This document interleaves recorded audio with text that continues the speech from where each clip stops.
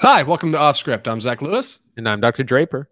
Today on the show, we're taking a look at David O. Russell's Hellraiser. Ooh, that's bad. David O. Russell's Amsterdam. We're also looking at Hellraiser on Hulu. The exciting reboot of the Clive Barker series is out. We're going to talk about it. We're going to look at some trailers coming out. Most excitingly, I think the Super Mario Brothers movie was making waves. I want to share our thoughts in the middle of the show. Before we get to all of that, we need to talk about the news. Our first story this week's already on screen because I forgot to minimize it before I started the Facebook Live. Kenneth Branagh's third Hercule Poirot film, A Haunting in Venice, cast Tina Fey, Jamie Dornan, Michelle Yeoh, and more. Andy, I can't believe there's going to be a third one of these. We saw Death on the Nile on the show, and we thought, death indeed. There's no way they're going to make any more of these movies. Death of this genre. Yeah, right. A haunting indeed. It's haunting box offices. What is going on with this? Right. How is there another one of these? A third, I don't know. A third Agatha Christie whodunit based on her work called Halloween Party is going to be made again, bringing back, of course, Kenneth Branagh as Hercule Poirot, famous mustachioed detective with a brand new cast. These movies seem to be kind of getting not worse, but just doing less and less well. Death on the Nile, of course, had huge problems with both the pandemic delays and Armie Hammer being unmarketable. So I'm surprised that they're still sticking to it, but they must be doing well enough. The thing is that these just get less and less well known. Like, I've heard of Murder on the Orient Express. It's been made several times. I've heard of Death on the Nile. I've never heard of this, and I feel like it's just not going to be familiar to audiences. I tell you, the title's a little bit more exciting, right? The other two just kind of sound like old murder mystery reboot things. A Haunting in Venice almost slides right into like horror, new horror where we are today, which might bring some new people. Additionally, the cast is okay for this one. Namely, it's Kenneth Branagh as Poirot. Michelle Yeoh from Everything Everywhere All at Once is in the film. Jamie Dornan from formerly 50 Shades of Grey. I think it's probably his most known thing. And Tina Fey from 30 Rock and SNL is going to be in this movie. And then after that, it's a lot of people I don't know. And I think that is indicative of what you were saying, that all of these movies kind of seem to get smaller in scope. They continually have smaller returns to the box office. For what it's worth, any series does this. The Jurassic World movies did this. Transformers movie do this. Like, you lose money over time a little bit, unless you're something like Fast and Furious, where you have like an insane push in the middle of the series to get you back up to the top. I don't know. I honestly, I can't tell you how this one's happening. Like, the last one did not do that good. Best guess, they signed a deal with Kenneth Branagh to do like 3 of these at some point. And this is going to be it, because there's no way. Like, who's still funding these things? Like, it doesn't make any sense to me. They're fine films, but like they're not big and grand in scope or in box office return, and like that's usually what works at the box office now. So it's just surprising that there's another one. But if you're a fan, good news, right? I mean, here it is. Right. It is an author and a brand that people know. And Kenneth Branagh does do a good job at creating these movies, but it is still surprising given that Death on the Nile was kind of a bomb. Yeah, like Batgirl on HBO gets axed for taxes, but like Hercule Poirot 3 is happening. Like, I'm a little surprised. That's all. But hey, we'll probably watch it on the show. We watched Death on the Nile. You can roll back to our older episodes and check that out in our backlog, available on iTunes and everywhere else. Next story. Something's going on with Marvel's Blade. Marvel Studios has paused Blade, production on Blade, to search for a new director. The film was supposed to start shooting in November, next month, less than 30 days. And their director has exited the film. Bassam Tariq is his name, and he is no longer going to be involved in the film, starring Mahershala Ali, Oscar winner Mahershala Ali, as the titular vampire hunter Blade. This actually leads to more news that we're going to get to here in just a second with our next story. But for now, Andy, hot takes on the troubled production of Blade. It's not a good sign for the very kind of tight timeline that the MCU tries to stay on. It also makes it less likely that Mahershala Ali is actually going to stay on the project. If this gets too much more delayed, I could see him walking away from it, which would be really unfortunate. I had seen a rumor last week on Twitter, which is, not worth much, but I had heard that Mahershala Ali is frustrated with the production on Blade. So seeing this story like that suddenly makes a lot more sense. Man won an Oscar a couple years ago now and hasn't done much since. He took his victory lap and I think took a year off to figure out what's next, but this is kind of supposed to be the thing. Blade is hinted at the end of The Eternals, which came out a while ago. It is next on the slate after Black Panther Wakanda Forever for Marvel. They announced this at Comic-Con. Getting pushed back is not great, especially because of its larger implications in the rest of the Marvel universe. Our next story. Following the delay of Blade, Deadpool 3, Fantastic Four, Secret Wars, and more Marvel movies have also been delayed. And an amazing cascading domino effect. Turns out moving Blade back moves back a bunch of stuff. Andy, you want to expand on this for me? Yeah, this is what we were talking about. It's a domino effect, and a bunch of stuff is moving. Blade is moving almost a year. Some other things just a couple of months. Some as much as 8 to 10 to 6 months. This is kind of bad because, as we know, it seems like Phase 4, 5, 6 have taken a while to get moving. Phase 4 is which I have been calling Phase Snore, from its lack of end. I mean, Phase 5 and 6 look really interesting, and now all of it is getting delayed because of production things, and that's just it's gonna maybe start really hurting this brand. I feel like Marvel is already starting to maybe deal with not comic book fatigue, but with Marvel fatigue. They've put out a slew of kind of not, I don't want to say mediocre, just not quite as interesting films and properties. The TV shows haven't helped either, as kind of Phase 1 through 3, where I remember being very excited about every single movie that was coming out, no matter what phase we were in. And now I'm just like, oh, wake me in 2026 when the good stuff gets here. You're right. Like those early phases were, I mean, just rock solid every time. I mean, the movies weren't necessarily, but the hype around them just continued to grow, right? Iron Man 2, Thor, Captain America. There was that old Hulk movie. And we thought maybe there'd be another one coming down the line. Like there were a lot of exciting Avengers Age of Ultron, Civil War, right? Like there's a lot of real good heavy hitters in there. Leading all the way up to Infinity War and then Endgame, but it feels an awful lot like Phase 4 is where Disney fumbled the bag. Like it looking at it now, it feels undeniable that these movies are like not inextricably linked in any particular order. They were pushed around in production to make them fit, and they had reshoots where characters reference events from other movies just kind of offhandedly to try to make it feel like it was cohesive, and ultimately it wasn't. Fans have been complaining about this for a while, including us here on Off Script. And now that they're starting to get their stuff in line and they're announcing at Comic-Con, hey, Phase 5 is going to be this, it turns out in order for all of this to work, you need these movies to come out basically in sequential order now. And they don't have the conveniences that were afforded by them by the disorganization of Phase 4. Now these things need to line up. And if they delay one, they have to delay the everything others. else gets pushed. Yeah. Yes. I know I said it at the headline, but just a quick coverage. Blade is getting moved from November next year to September, which is a ripple effect, including Deadpool 3 getting bumped 6 months, Fantastic Four getting bumped 6 months after that, an untitled Marvel film after that one getting pushed another 6 months, and then Avengers getting pushed again, and then another untitled Marvel movie getting completely removed from Disney's calendar. Like, good God.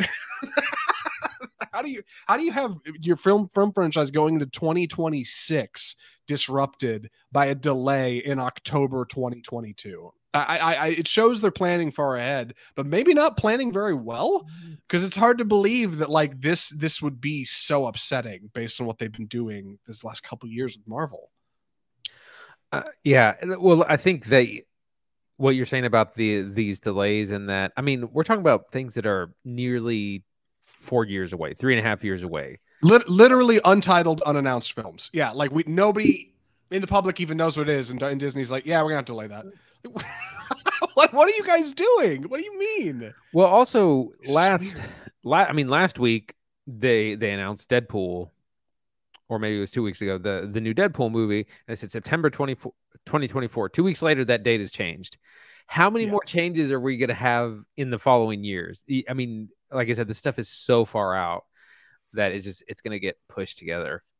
No, I'm wondering if we even make it to phase 6 at this point. Yeah, no, I think you're absolutely right. Like, it just goes to show, for those of us that have been paying attention, for those of you that have been paying attention, like when Marvel announces their like big slate of movies coming up, like it is pie in the sky. This is what we hope will happen. That's what they're saying. We would love it if these movies came out in this order at these times, because clearly it's not true. Like they've moved stuff around in the past, but this is a lot of things getting moved around. And I'm glad in a way that this is happening, because they are snapping into structure and saying phase 4 was clumsy. We need to get back on the horse. I think that's wise, but it's concerning that like a bump this late in production on a movie you guys really should have together by now is upsetting plans almost half a decade away. Like that's really odd. And that speaks to a lack of structure instead of, actual factual structure to me. But and it's also just there's so many movies in production, and it's like maybe you should do like half of these and just make sure they come out on time. And yeah, because maybe we should just wait. It's slowly turning into a quantity over quality situation. Yep. Hey, for what it's worth, maybe those untitled Marvel movies coming in 2025 and 2026 are X-Men movies. That's worth mentioning. Like they did say they were going to kind of sit on those till 2025-ish. So I don't know what it is. Maybe it's Eternals 2, starring Harry Styles as Thanos' brother. maybe it's that Shang-Chi sequel where they're supposed to go to space and do alien stuff. I have no idea what it's going to be. And it seems like Disney doesn't either. So our last story this week before we move on to Amsterdam, at the box office, Smile is kind of crushing it. A horror movie we have not watched here. We'll talk about why in a second. Meanwhile, Amsterdam is a tremendous bomb. And Lyle Crocodile is okay, I guess, at least as far as returns go. Andy, what do you know about this? Right, so Smile is doing great at the box office. It's earned almost $90 million worldwide on a $17 million budget. So like it's a certified hit. And it's amazing how horror just always does well. Like there's never a bad time to release horror. And it's generally pretty cheap to make. One of the stories of Amsterdam completely bombing, opened to $6.5 million, and this is an $80 million movie. It's so expensive. It was so unnecessarily expensive, and it's done terribly. I mean, there's another article I saw today that it's going to lose $100 million possibly.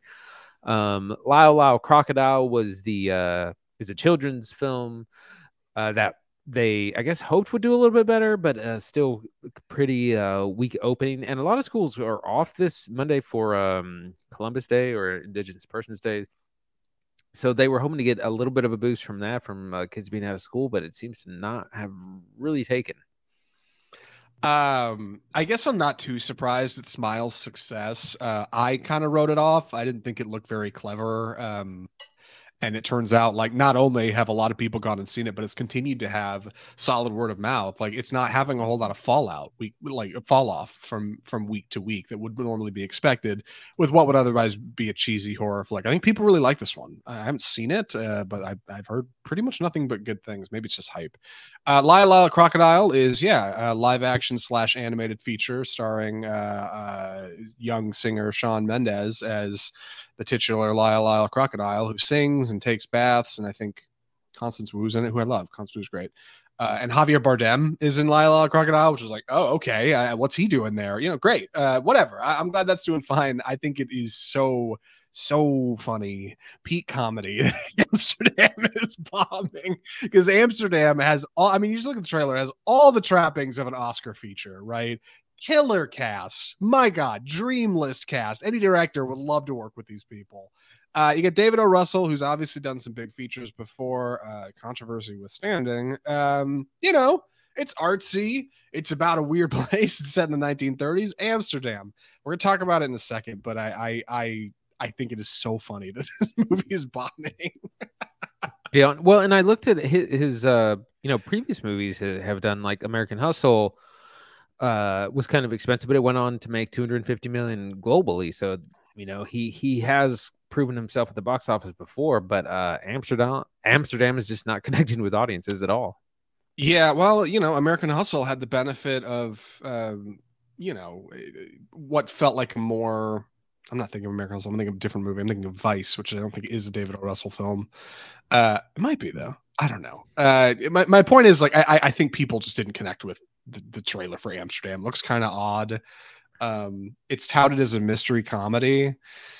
And I don't know. I don't know if there's a better way to start talking about it than now. It's probably the best segue we'll get. So with that, we should probably shift into our formal review of David O. Russell's Amsterdam.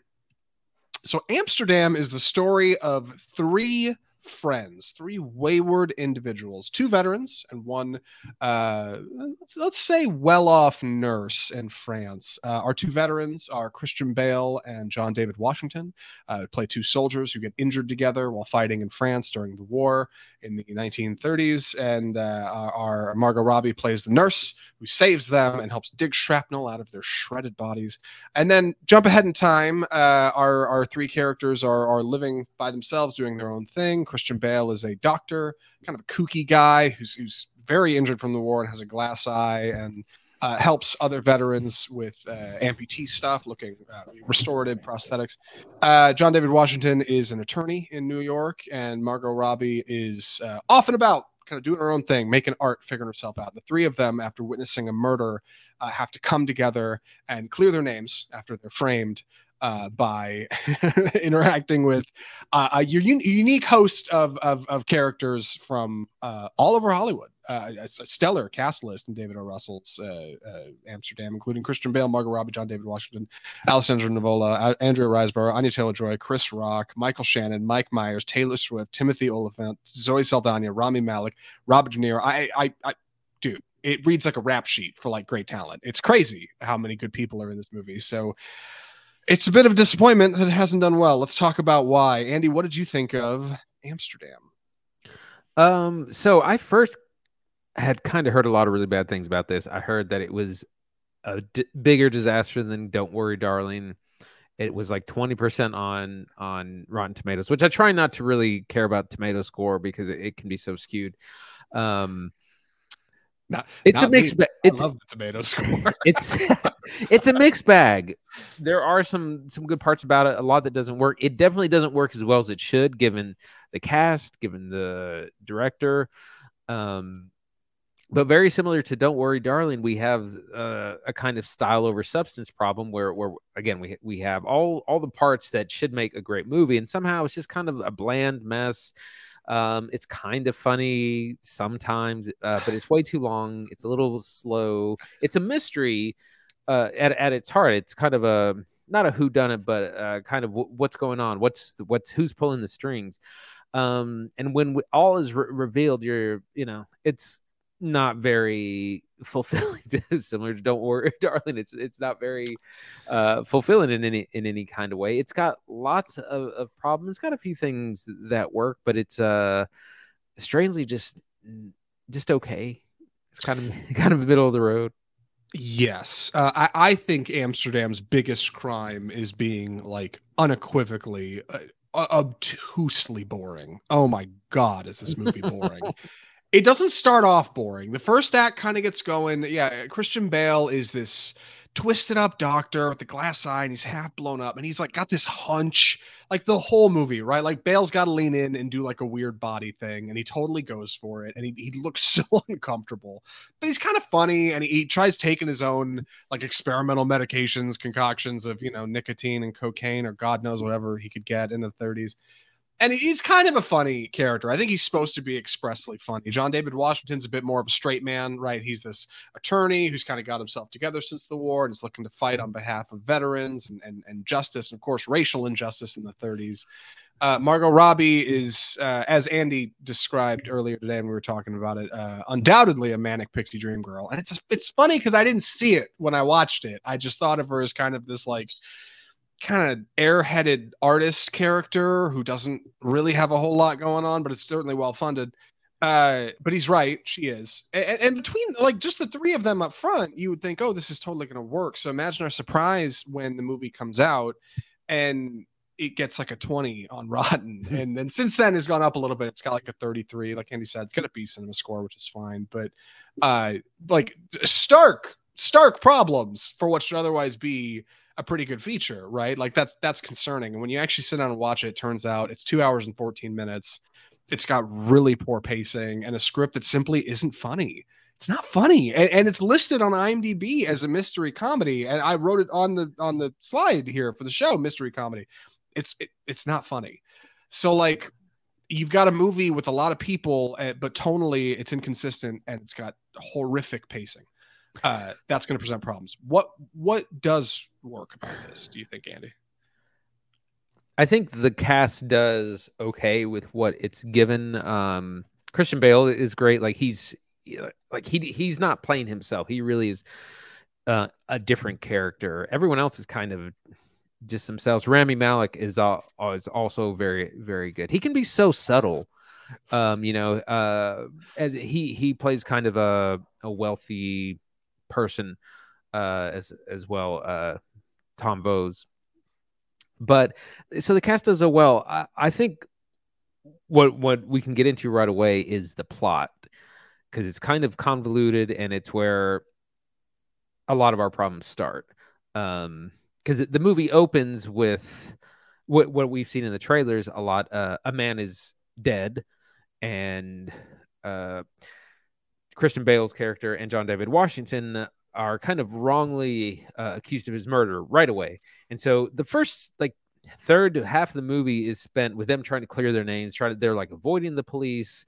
They're trying to prove, and there's societal issues here, trying to prove who they are and that they're not, that they didn't commit this crime.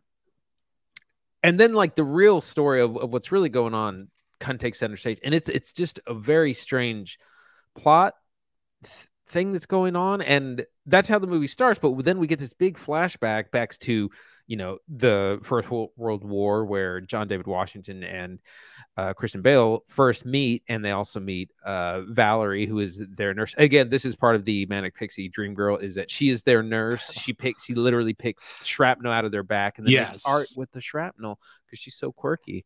So we get to establish their friendship and their relationships. Her and John David Washington are like instantly in a romantic relationship. So their friendship kind of works. Again, the characters are probably the stronger part of this, but like the plot is just all over the place. It is. Yeah. The plot is messy. And I think a big part of that is because David O. Russell seems to have taken a real liking to just not, in my opinion, if I had to guess, there's not a lot of storyboards for Amsterdam. There's not a lot of visual, like sat down and sketched out what a scene is going to look like scenes for Amsterdam. Like it feels like they built a bunch of sets. They had the characters stand in them and do their lines like it's a play. And O. Russell sneaks in with the camera and holds it below eye line, aiming up at people, and has some, decent soft light coming in through the windows with like, I don't know, smoke or dust or something for some texture in the background. The sets are really plain. Costuming's all right. The characters, the actors are expected to elevate the entire thing. Like clearly that's what's going on here, because it's not a very visual movie. There's not a lot of action. The action you do see is very limited. There's very few exterior shots. Almost everything is indoors. God, when they go to Amsterdam, you never actually see them running around in Amsterdam. Every shot is interior, everyone. And it's like, okay, my characters are telling me they're having a good time. Why don't you show me? Why don't you bring the audience in for the vision that you see? And that doesn't happen here. Like it's much more closed off. It's clearly, like I said, it feels closer to a stage play, but not a good one, because Amsterdam is arguably supposed to be a globe-trotting film where characters are literally traveling across continents and oceans and countries to interact with one another. There's themes, like Andy said, of societal issue, race, religion, class. There's definitely some classists in here. Media interpretation. There's actually a lot going on. I think Amsterdam has a bit to say, but it doesn't say any of it particularly clearly. It's also confusing. Characters will be introduced who you don't know, with motivations that don't really become clear for a couple characters ever in the whole movie. There's a handful that like I genuinely don't understand why they're in the feature, other than I don't know. They know David O. Russell, and David O. Russell was like, "Hey, come on set for 2 hours and let me film a scene with you, and we'll stick it in the movie." Like it's odd. And what's most odd about it is how it got such a stellar freaking cast. I have a theory why that is. Andy, any ideas?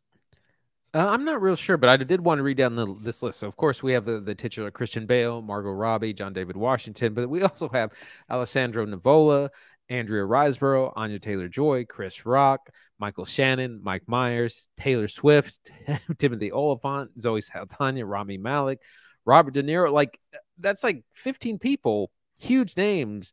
But they're all largely wasted. Most of them are in supporting roles, and they're not. I mean, they just have a handful of scenes. Like Zoe Saldana's character is barely in it. It could have been anyone, literally, and their talents aren't. They're not really lent, and it's not like they're doing. I mean, they're all doing their thing. Like De Niro's doing the De Niro thing. Right. Taylor Swift is. I can't decide if she's a bad actress or if I just cannot. If I can only see Taylor Swift when she's on screen, and I have a hard time seeing her as anything else. You know, it's a little both, but like it's because she's a bad actress. She's really bad. Like she's not. You know, she doesn't act a lot, but like never once have I seen Taylor Swift on screen and not thought the entire time, boy, it's really cool somebody knew Taylor Swift and she could come do lines in this movie or this show. Like I've never lost her in the role. Like I don't see it. I don't know. I haven't seen her elevate that way. You're right. Almost everybody's wasted in this. One of the first build on this movie is Alessandro Nivola, and like he is one of my favorite like up and comers. He was breakout of the Art of Self-Defense movie we really liked. Very tense, very interesting. He's got like 6 lines in this movie, and I can't even tell if his character is a moron or is like I don't know. I really couldn't tell you because it's just not there on the screen. Like it's just not made obvious what's happening. A lot of the film is strung together with voiceover, with our characters like very bluntly explaining what's happening. And it reminded me of like the studio complaining to Ridley Scott after his first cut of Blade Runner. And they're like, you got to get Harrison Ford to come in and narrate this. It doesn't make any sense. Nobody's going to know what's happening here. Like that's what it feels like. Like it feels like it has to be there because no one would be able to keep up with whatever David O. Russell thinks this movie is supposed to be. And leaving your audience out in the cold, especially for over 2 hours, like leads to a pretty boring movie. Leads to a movie where like nothing exciting is really happening. It's a lot of people talking in rooms about stuff that should feel important, feels important to them. They're very emotional. All these actors really go for it when they can. But there's just no like ooey gooey center at the end of Amsterdam. It's weird. It's just not engaging at all. And you were mentioning like it tries to say some things about race, and they're trying to uncover this conspiracy thing that's kind of going on. But it's just so surface level. It's like, oh, people were racist in the 30s. Oh, people were, swayed by fascism in the 30s. It's like, okay, and what? Right. And what about that? How does that apply to today? It's just like it's saying a whole lot of nothing. And it's just touching on, these issues without delving deep. And it's not engaging at all. Like it's just like you don't care. No. My theory for the cast list before we wrap up, I think this got produced with a cascading effect of actors and actresses finding out other talent was attached to it. That'll happen often, right? Like a movie will be getting made and somebody will say, oh, this person's going to be the star. And somebody else will go, oh, that person's going to be in it? Well, God, I've really wanted to work with them for a long time, right? Margot Robbie might have been like, Christian Bale's going to be in this movie? Well, God, I'd love to work with Christian. He's amazing. Sure, I'll be in the movie. And then John David Washington hears, wow, Christian Bale and Margot Robbie are going to be in this? I want to be in that too. And before you know it, you got De Niro at the end of the list and a bunch of other people who are really talented, and I think that's a good thing. I do. You're right. There are some performances that stand out. Rami Malek's great. I actually really like Mike Myers. I think he's probably the funniest part of the movie. But it also opens the door for somebody like Taylor Swift to come in and just be not convincing at all. Or maybe like John David Washington, whose character is very wooden, to just step on any kind of like airiness or laugh that would be present in half the movie, which is consistent too, because his character's not always like that. There's some scenes where he's like good and engaging, and other scenes where he's just so dry and milquetoast. It's like I can't get a read on whether or not you're playing an attorney or you're just somebody who, I don't know, wants to play at being an attorney. I don't know, but it just doesn't work. It doesn't work. And Amsterdam comes off like less than the sum of its parts. So with that, any other thoughts for final recommendations? No, I think I'm ready. Andy, would you recommend Amsterdam? I'm gonna say soft pass. Maybe save it for streaming if you're really interested in it. The cast is it's a great cast, and so unfortunately just doesn't lead to much. The plot is all over the place. It doesn't make a lot of sense. Doesn't say much. It's super shallow. Most of the cast is wasted. Unfortunately, all the good stuff you see mostly in the trailers. Like Chris Rock's best lines are in the trailers. So. Yeah, like I said, if you're interested, save it for streaming. Otherwise, probably pass. Yeah, I'm in the same boat. Like, if you're really intrigued and we haven't knocked you off this and the Rotten Tomato score hasn't knocked you off it, you're the person this movie's made for, because like I think you're gonna watch it and feel the same way we do. Like, it's just not there. And it's weird. It's weird that a movie gets put in theaters with a budget like this one does, $80 million, and is such a phenomenal bomb. Like, it really feels like it's a film built on a cult of personality, built around David O. Russell, that people think, oh yeah, he's done some stuff that's good. He did American Hustle, right? He did We Heart Huckabees, he did Silver Linings Playbook. It'll be great. And the fact is, like, all of those movies are pretty good, but like this is not bigger than American Hustle. This isn't it. I think that's all I have to say about Amsterdam. With that, we should move on to our next segment. Andy, you mind introing this for us? It's time for the trailer park. Perfect. And God, you're talking about the first one. 3 movies this week. Why don't you open it up for us? Violent Night. So this is a new Christmas-themed action comedy from the writers or creators of Nobody, which starred Bob Odenkirk, that we reviewed earlier in the year, maybe last year. It stars David Harbour of Stranger Things fame as Santa Claus. And he's not an old drunk, but he's kind of embracing that kind of character. He's kind of cynical. He's not real happy about doing the job. He goes down the chimney and finds that there's like this family being like kidnapped or assaulted, and he turns to his bag of magical gifts and starts fighting people and whooping ass, clobbering them, getting weapons out of his bag. It's like this action comedy thing, and I love how this movie looks, and I can't wait to see that. This is actually coming out this Christmas season. I'm a little skeptical about Violent Night.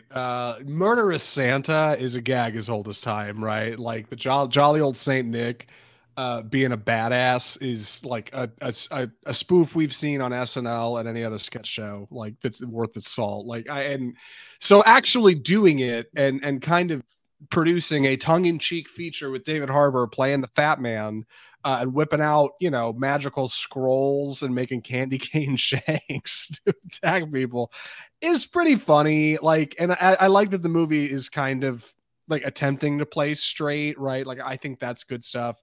The only thing I'm surprised about with this movie is that it's theatrical. It seems like perfect straight to streaming fare, but not Violent Night. That will be in theaters December 2nd. And speaking of theaters, when you talk about the Super Mario Bros. Movie.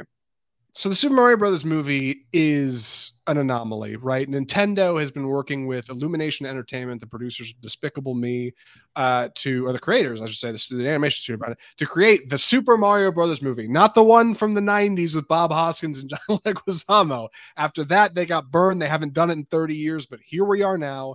This is it. And the Super Mario Brothers movie has premiered with a trailer that ran during a Nintendo Direct, starring a very unique voice cast, including Chris Pratt as Mario, Jack Black as Bowser, Anya Taylor-Joy as Peach, and Charlie Day as Luigi. Also Seth Rogen as Donkey Kong, a couple other people, like Keegan-Michael Key as Toad. And yeah, it's Super Mario Brothers, right? Like it's supposed to be the plumber we know and love, saving the princess in the Mushroom Kingdom from Big Bad Bowser. Only this one is a little different. Andy, what'd you think? I thought that this looked fine. This movie's gonna make $1 billion. It's gonna be so big. I mean, it's gonna be bigger than Minions, maybe. That was a brand that is huge and that no one knew, and this has 40 years of history. I played the original game on the original NES, so it's gonna get the parents, it's gonna get the kids. It looks great. Yep. Chris Pratt is fine. He's been catching some flack for not sounding Italian enough, or not really. He just kind of sounds like Chris Pratt, which I think is fine. I think if you were doing an Italian accent, I don't know, you might run into some problematic things there. So he's fine, but it looks great. It looks super detailed. The opening has kind of this epic, almost Game of Thrones kind of opening with Bowser and the castle and this penguin army. I'm excited to see it just because it's the nostalgia works on me for sure, and it's going to make so much money. Yeah, same boat. This movie's going to make $1 billion for sure. It is popular. Mario is like, come on. Mario's more popular than Sonic, more popular than Detective Pikachu, and both those movies made like $800 million. It's from Illumination. It has a ridiculous marketing budget behind it. Nintendo's really pushing for it. Jack Black's really good as Bowser. I mean, this is just a teaser. Surely there's going to be more to come. So I don't love Chris Pratt as Mario, but like, it is what it is. We all knew it was a gag like the second they announced it, like a year ago, that Chris Pratt was going to be voicing Mario. People dunked on it then, and then it comes out and it's like, yep, still a bad choice, but they committed. It is what it is. They're not going to they're not going to go back and revoice him. So we got Chris Pratt as Mario. Time will tell what comes next for the Super Mario Bros. Movie. Is going to make $1 billion. So. Absolutely. And finally, we have this trailer just came out today. It's called Megan, spelled with the number 3 to replace the E. Hey, sorry guys, I'm back. More computer issues. We're really struggling this week. Anyway, Megan is the trailer Andy was talking about. Megan is from this is the most important bit of Megan. It is from James Wan, produced by James Wan, director of Malignant, and from the writers of Malignant. Andy, I was just telling them that Megan is from the writers of Malignant. That's all I got, though. I didn't even talk about the plot. You want to tell people what they're in for? Yeah, sorry, computer restarted. Yes. So Megan is a story of this woman who has to kind of adopt this young girl whose parents die in a car crash. The woman works on some sort of weird robot doll, like AI thing. It's like life-size robot. She brings the doll home so that this young girl can kind of have a sister to play with. Turns out that the doll is kind of murderous, goes on a murderous rampage in efforts to protect the child from all bad or anything she feels is bad. And the trailer looks kind of generic, and then the last bit of the trailer gets like absurdly violent, which is on brand for anything made by the creators of Malignant. It's pretty much a ripoff of Child's Play, but it still looks like fun and silly, and it's the kind of horror you watch with friends, have a good time. Zach, what do you think of this? I don't think much of the trailer for Megan, and I didn't up until I found out that it was from the people who made Malignant, and then I thought, oh, okay, I know what this movie's going to be. If you've seen Malignant, you're probably in on the joke. If you haven't seen Malignant, I think the most broad way to talk about it is it's going to be a very traditional horror film, just with some like crazy jump the shark moments that are so outlandish and out there, people will write it as meta and think it's like a clever statement on the industry by reflecting on its horror roots with nostalgia laden themes. That sounds silly, but like basically it's going to be a cheesy horror flick. That's really it. And like, I guess that's fine. Like, God, I did not think much of Malignant, and I didn't think much of this one either, but like, it sure does look goofy. Like the effect they've got a little girl wearing a mask like that looks like a robot. So all of her movement is fluid and real, but the mask is animatronic, and that creates a really funny uncanny valley effect that like I gotta respect. That does look kind of cool. It does look weird and creepy. So I don't know, maybe Megan will be fire. I'm not hopeful, but like, it's definitely a young actress with like kind of a deep fake face to make her look doll like. Yeah, I was looking at it on IMDb, and they've got 2 people playing Megan. It's a young girl and then like an older woman who does the voice. So I think that's the gag. And yeah, I don't know. We'll have to see what happens. And that's Megan. And that's the trailer park for this week. We should probably get into our final film of the episode. Andy's graciously agreed to take the summary on this one. Andy, please take it away. Hellraiser. So this is not the original Hellraiser. This is what's been called a reimagining, because it's not a remake or a reboot or a sequel or anything like that. It's a reimagining of the 1987 classic. Very, very different. I've pointed out that the first Hellraiser is a very different movie from kind of the other 9 films which succeeded. I'm not going to get into the story of the first one, but in this one, and most of them, it's about someone discovers the lament configuration, the cursed puzzle box. They solve it, and these creatures called the Cenobites come after. They come to collect whoever's solved the box. So this one's no different. We meet Riley, played by Odessa A'zion, who is an addict and living with her brother and his 2 roommates, and she's dating this kind of shady boyfriend. At one point, he suggests he knows about some big secret shipment coming in and says, "Hey, there's a big score. Help me steal this thing and sell it for a lot of money." And then, things will work out. So that's exactly what they do. They acquire the box. Someone solves it, and then people start to die as happens in all these movies. And we discovered that there's a lot more, and that a lot of people are gonna be sacrificed. We meet some new Cenobites, which are the creatures from hell, and including the new Pinhead, played by Jamie Clayton. And that's kind of our story. Is not really. That's the setup is the same for all these movies, and they kind of depend on the gore and the grotesqueries of the Cenobites, and their desire for pain and flesh. And that's kind of our setup. Zach, what'd you think? So it's funny. Like, I really liked the first half of Hellraiser, because I thought it was really elevating like the original work into a space that's like really clever and smart and has some really well directed scenes, like good horror stuff, pulpy, good suspense. God, and it weaves that old soundtrack in perfect. The soundtrack to new Hellraiser's solid. Like, it really elevates what's going on there. It's good stuff. I like these young actors and actresses they have. Our young lead, Odessa A'zion, I think is how you pronounce her name, plays Riley. She's really great. I was really interested to see where it goes. But then Hellraiser does something funny, and it shifts from what I thought was going to be this like really smart, razor sharp like spin to what Hellraiser became over the course of its like 7 films, which is not goofy per se, but like it somehow stops taking itself seriously halfway through it and becomes more of a hang out with your friends and drink and watch a horror movie than like a really serious, grounded, elevated horror film. And that's not bad. I think actually it is better than the sum of its parts. I actually liked Hellraiser. But I wish I had a better idea going in, because I approached the first half of this with some mad respect. I was like, oh, dude, this movie's going for it. And then later it's like, oh, it's not going for it. It kind of was. And then it kind of steps away from that into a different space. And I think that's just a result of the screenplay, which ultimately is not bad. Like I said, I like this movie.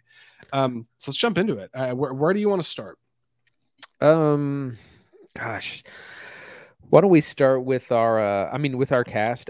Basically, mostly unknowns. They're all going to be set up for the slaughter, as it generally happens with these. The problem, one of the issues, is that the rules of the world kind of aren't consistent and fluctuate.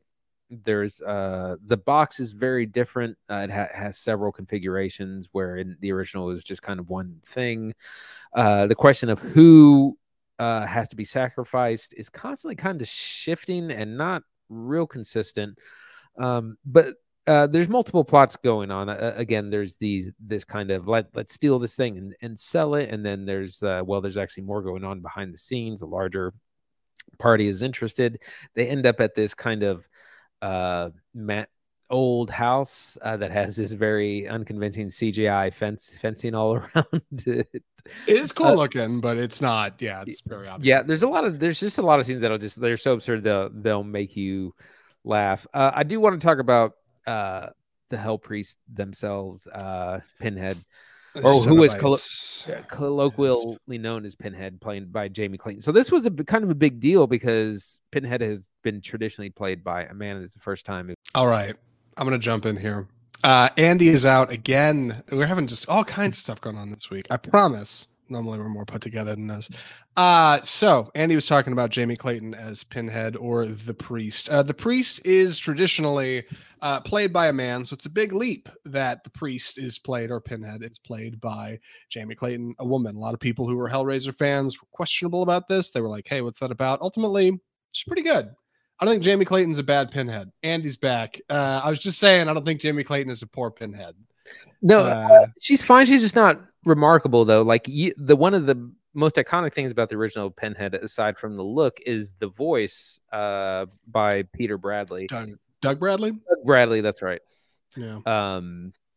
And this Pinhead is just the voice is just kind of okay. It's more about like, if you didn't have all the makeup on, would it be an interesting character?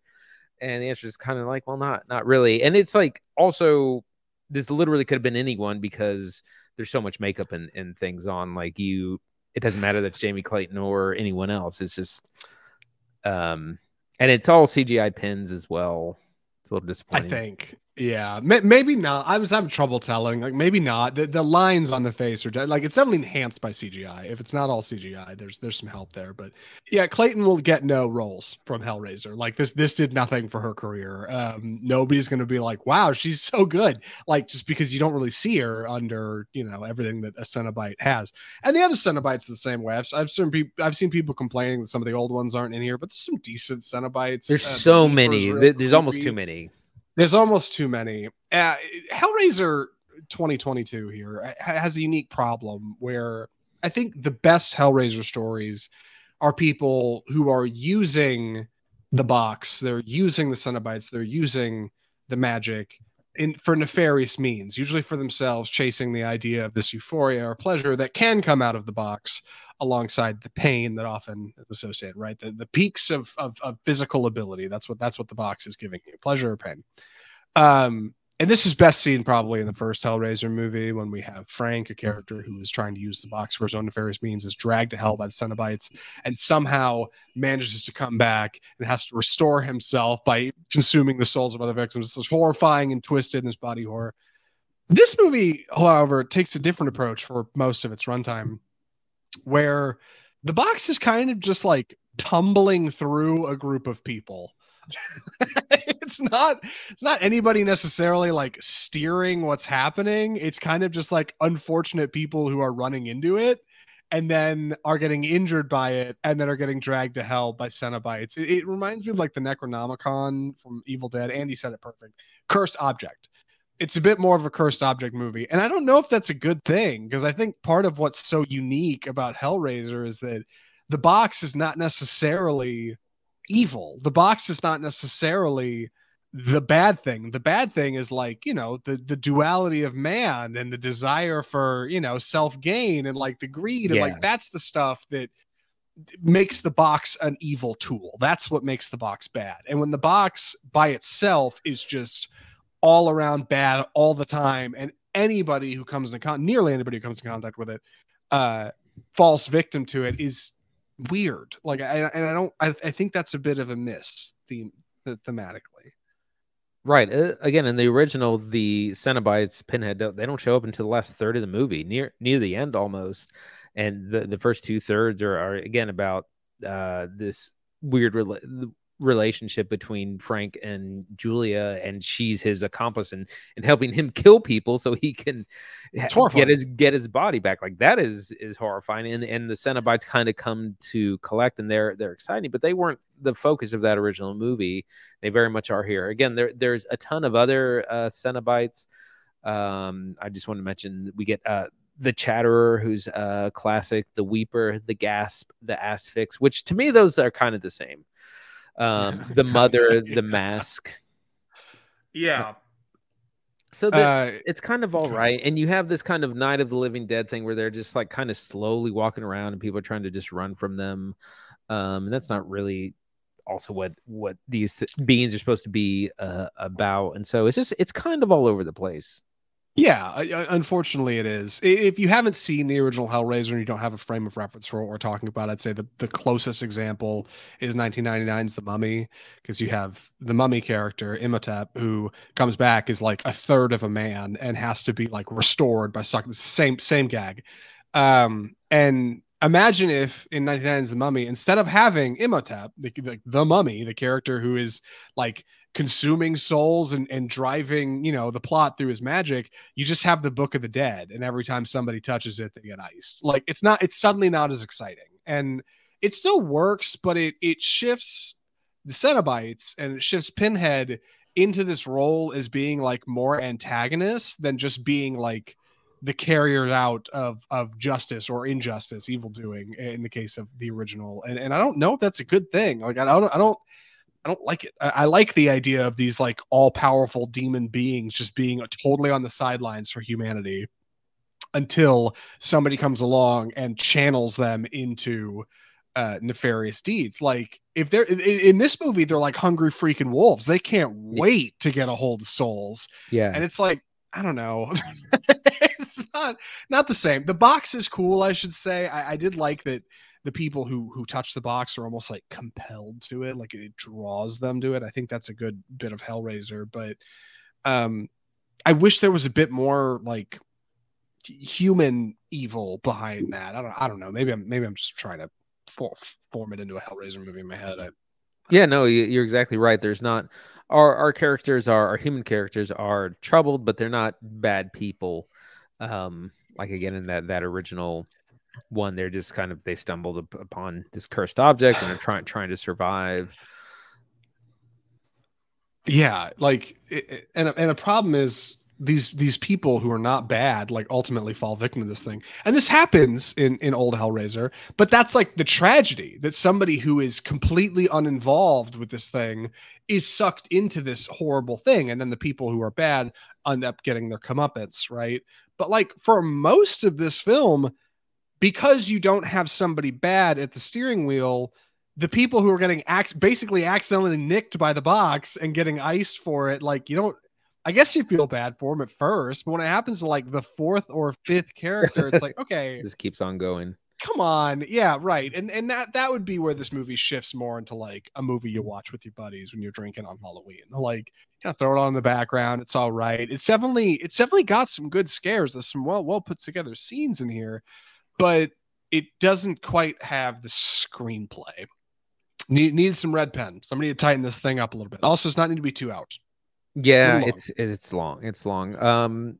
It's important to mention that HBO is working on developing a Hellraiser series, which I'm super excited about. And this is kind of an interesting juxtaposition to that because this is very, I don't know, B tier budget. This is budget Hellraiser. Oh, now I remember what I was going to mention. There's a lot of references to Hellraiser 2, which they kind of go into hell, and there's lots of wandering around like maze of corridors. And there's a lot of that in this movie as well, where you like these kind of passages between dimensions open up and characters are like running through tunnels a lot. That's kind of a reference to the second movie, but it happens a lot. And it's just kind of aimless at the same time. Yeah. It is a cool effect. I liked when somebody has kind of triggered the evils of the box and starts to see these visions and starts to feel like they're getting dragged down to hell. The way the sets would shift and move and like a door would swing open or a pit, like that stuff's really cool. And Andy's right. That's right out of Hellraiser 2. Like that's where that comes from. But at the same time, like it doesn't always work. The Cenobites don't look great in this movie, and I think it's because they're not lit very well. It's questionable lighting in Hellraiser, and often like they're so starkly lit they look like Mighty Morphin Power Ranger villains, like movie of the week, just kind of standing there in their latex gimp suits. Like they look fine, but like part of what worked about old Hellraiser is one, it does not get to your baddies till nearly the end, and two, they're always like shadow and like smoke, and like you don't get a good look at them, and they're like glistening and slimy and gross and bloody. And this, like, they're almost too clean, and they're shot in a way that's too clean, and they end up looking more like people standing around in suits to me than like proper demons. But obviously, I'm coming in pretty hot on what I expect from Hellraiser movies. It's just me. I don't know. Yeah, that's part of the Cenobites are supposed to kind of be these grotesque, like open wounds, exposed flesh kind of thing. And yeah, in this you can tell everyone's wearing latex suits and they're just painted right and sprayed shiny, and it's that's part of the grotesqueness is supposed to be how they look like walking corpses. Right, like part of there's an old thing in practical effects, especially when it comes to gore, like that's a challenge, I think, that CGI has helped with over the years. It's whenever you're removing, like, or whenever you're causing the injury, a scar on somebody, or like removing flesh, you have to take mass away from the actor, right, to make it look convincing. If you're going to cut a chunk out of somebody's skin, then when you see that person on screen, it better look like there's a chunk of skin missing. And when you add prosthetics, you're adding layers. You're adding latex on top of skin. And if you do that too much, it bulks up your actors and actresses and makes them look thicker or bigger than they would be had that skin actually been taken away, like the effect you're trying to produce. This is a problem with nearly every one of these Cenobites. None of them look as if they've actually lost mass. None of them look as if they've lost flesh. It looks like it's just been put on like them. You paid for an expensive Halloween costume. Yes, kind of. Yeah, like functionally, that's the issue. And there's ways around it. I do think a lot of these are enhanced with CGI, but ultimately, like, it doesn't really work great visually, but that's okay. Like, the Cenobites get a surprising amount of screen time here, so you can wrestle with that. However you like. At least there's a few of them to look at. Ultimately, like, I do think Hellraiser's not bad. I do think it's fun. I liked our cast. I thought they worked pretty hard. Our lead is really solid, but ultimately, it's not. I guess I should say I am curious to see what HBO's doing. It didn't quite scratch the itch in the way I wanted. Like, man, old Hellraiser was like horrifying to me. Like, my God, twisted and screwy with body horror and all kinds of like sick ideas. And this just doesn't quite get over there for me, but it is fun. And that's worth mentioning because fun horror is worth something. Yeah, there are. I think this is definitely something that's for the fans. If you're a fan of you're gonna have a good time. And being a resident Hellraiser fan, Andy, I've got to know: would you recommend Hellraiser? Well, like I said, I definitely recommend it for the fans. If you've seen all of them, bless your heart if you've seen all 9 Hellraiser films. My God! But if you're a fan of the, especially the original, for the first 2 or 3, it's definitely for you. It hits a lot of the buttons. We have the Cenobites, we have the puzzle box, we have kind of these shifting dimensions, we have some fun lines. Our human characters are kind of a snooze, not very interesting. They're not bad guys. They're just unfortunate most of the time. It's all right. Definitely save it for streaming, which it's already on, but definitely for the fans. Yeah, I'm in the same boat. It was not quite like the big theatrical something it needed to be, but it's close. It could have been. I think if they had tightened it up a little bit, maybe bumped up the budget, given it to a director with a little bit more work. David Bruckner does a fine job here for his first big, kind of big feature. But I think this could have been a theatrical feature. I really do. Like, I think there was a way you could have angled what they had here, and it would have worked. But for what it is, it's solid. Yeah, for a streaming horror feature, you could certainly do far worse. I did not mind Hellraiser too much. Lightweight, well, mildly lightweight as far as watching horror movies at home go. It is gory for what it's worth. But yeah, if you're interested, check out Hellraiser. If not, you heard it here first. And with that, we should wrap up our episode for the week. Andy, what are we watching next week? So next week we have the big release of Halloween Ends. I almost forgot the title. The final, not final. It's not going to say final. The third film in the more modern Halloween series, starring Jamie Lee Curtis and The Shape of Michael Myers. That comes out this Friday on October 14th. Theaters and Peacock. So owners of Peacock will also be able to watch it on streaming. That's right. Which is real convenient.